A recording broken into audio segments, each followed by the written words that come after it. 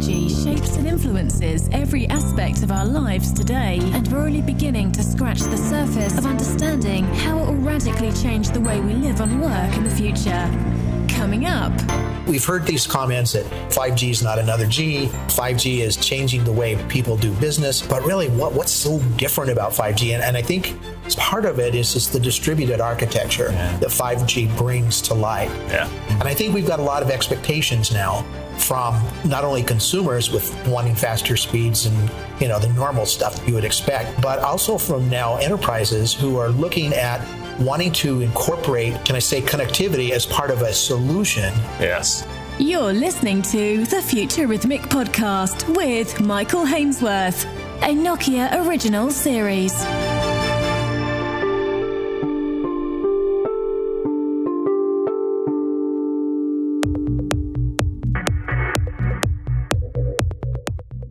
Welcome to a special edition of Future Rhythmic, a 3-part companion podcast to my new ebook, An Introduction to SaaS in a 5G World.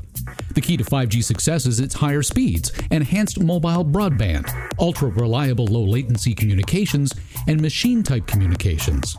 These features require automation, and the key to success is software as a service. Fortune Business Insights predicts the overall SaaS market will hit $716 billion by 2028. CSPs will be a part of a market growing more than 27% a year. While SaaS is commonplace in many industries, communications service providers are only now seeing it as a natural evolution to everything as a service. Two of the world's heavyweights in software as a service sat down together to discuss deploying SaaS at the communications service provider level, why SaaS is critical to 5G's success, and what hurdles there are to SaaS adoption. Karl Whitelock is a VP at IDC, leading the operations and monetization global practice. And Mark Bunn leads the SaaS business for Nokia Cloud and Network Services. He began the conversation by defining SaaS. Software as a service, by definition, is a service. It's typically thought of as an application or a product, but when it's provided as a service, then we just refer to it in our vernacular as a service. It delivers a business outcome. Now, all applications are supposed to deliver a business outcome, but the most important point here is from the perspective of the consumer of the service, that they are getting some kind of meaningful value. Questions that we typically get asked in our industry, like what cloud are you running on, aren't quite as important as how reliable is this service that you're providing me. So you have to think about the business outcomes from the consumer perspective. It's often offered as a subscription, so we're pretty familiar with that in our industry. Doesn't have to be solely or exclusively a subscription. There could be some utilization, usage components to it.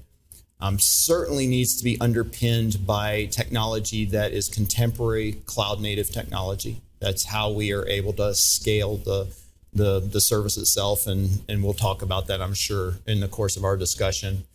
In the ideal state, in the mature state, it's offered as a fully digitalized business experience. You can think in terms of a digitalized channel where someone could navigate and even order the service based on, a trial that they've spun up just by, on demand, and then eventually chose, yes, I want to use that service.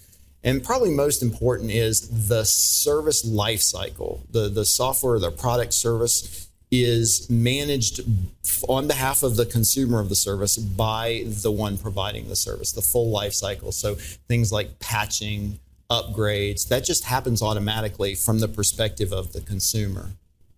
So hopefully that makes sense. Yeah, I think it is. And I think the other aspect of this question is why if I'm a service provider, communications service provider, why is this so important for me right now? Yeah. Why should I be interested in this? Yeah. I'm sure that we're going to talk about it in a lot of detail, but can you give us a high level kind of why is this so important right now? Yeah, I can. I actually think this has been important for some time.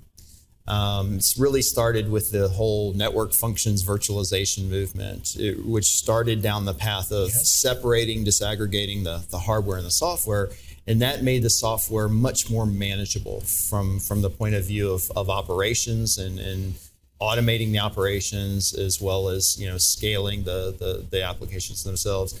And then that naturally kind of evolved into cloud nativeness. And cloud nativeness at a high level was about breaking down the monoliths in our applications, separating them into terms we like to use, like microservices that have their own independent life cycles, can be managed independently.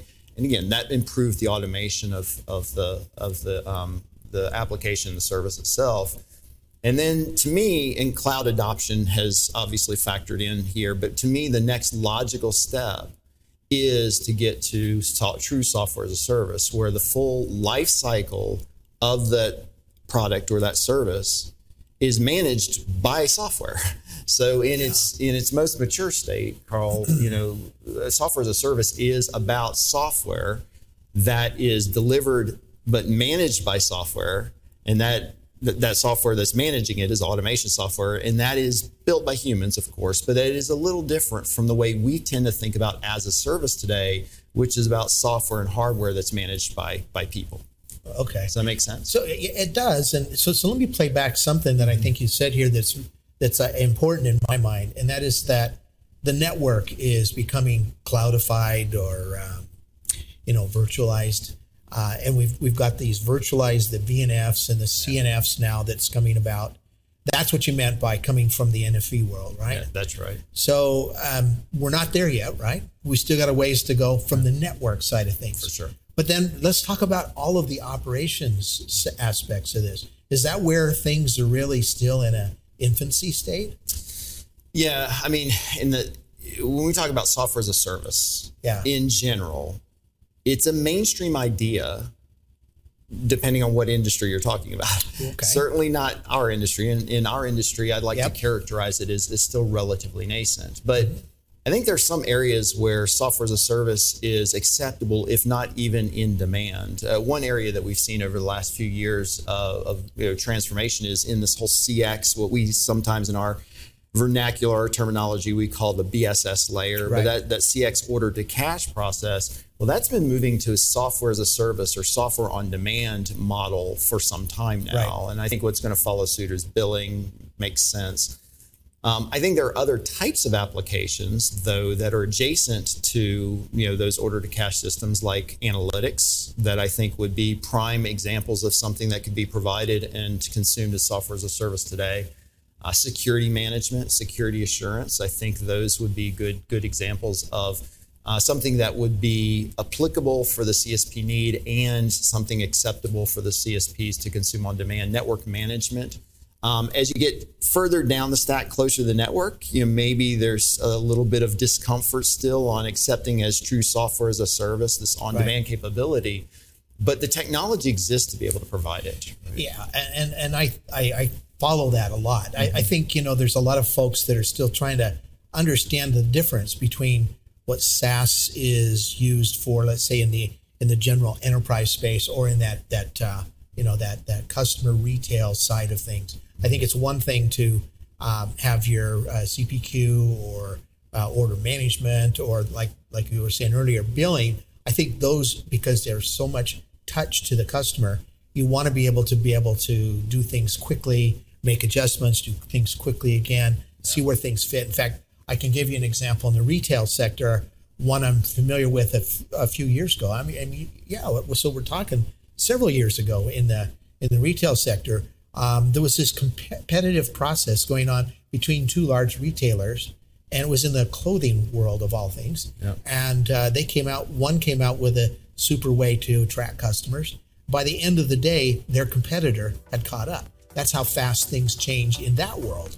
But now you take and apply that same logic down into the communications infrastructure stack, if you want to call it.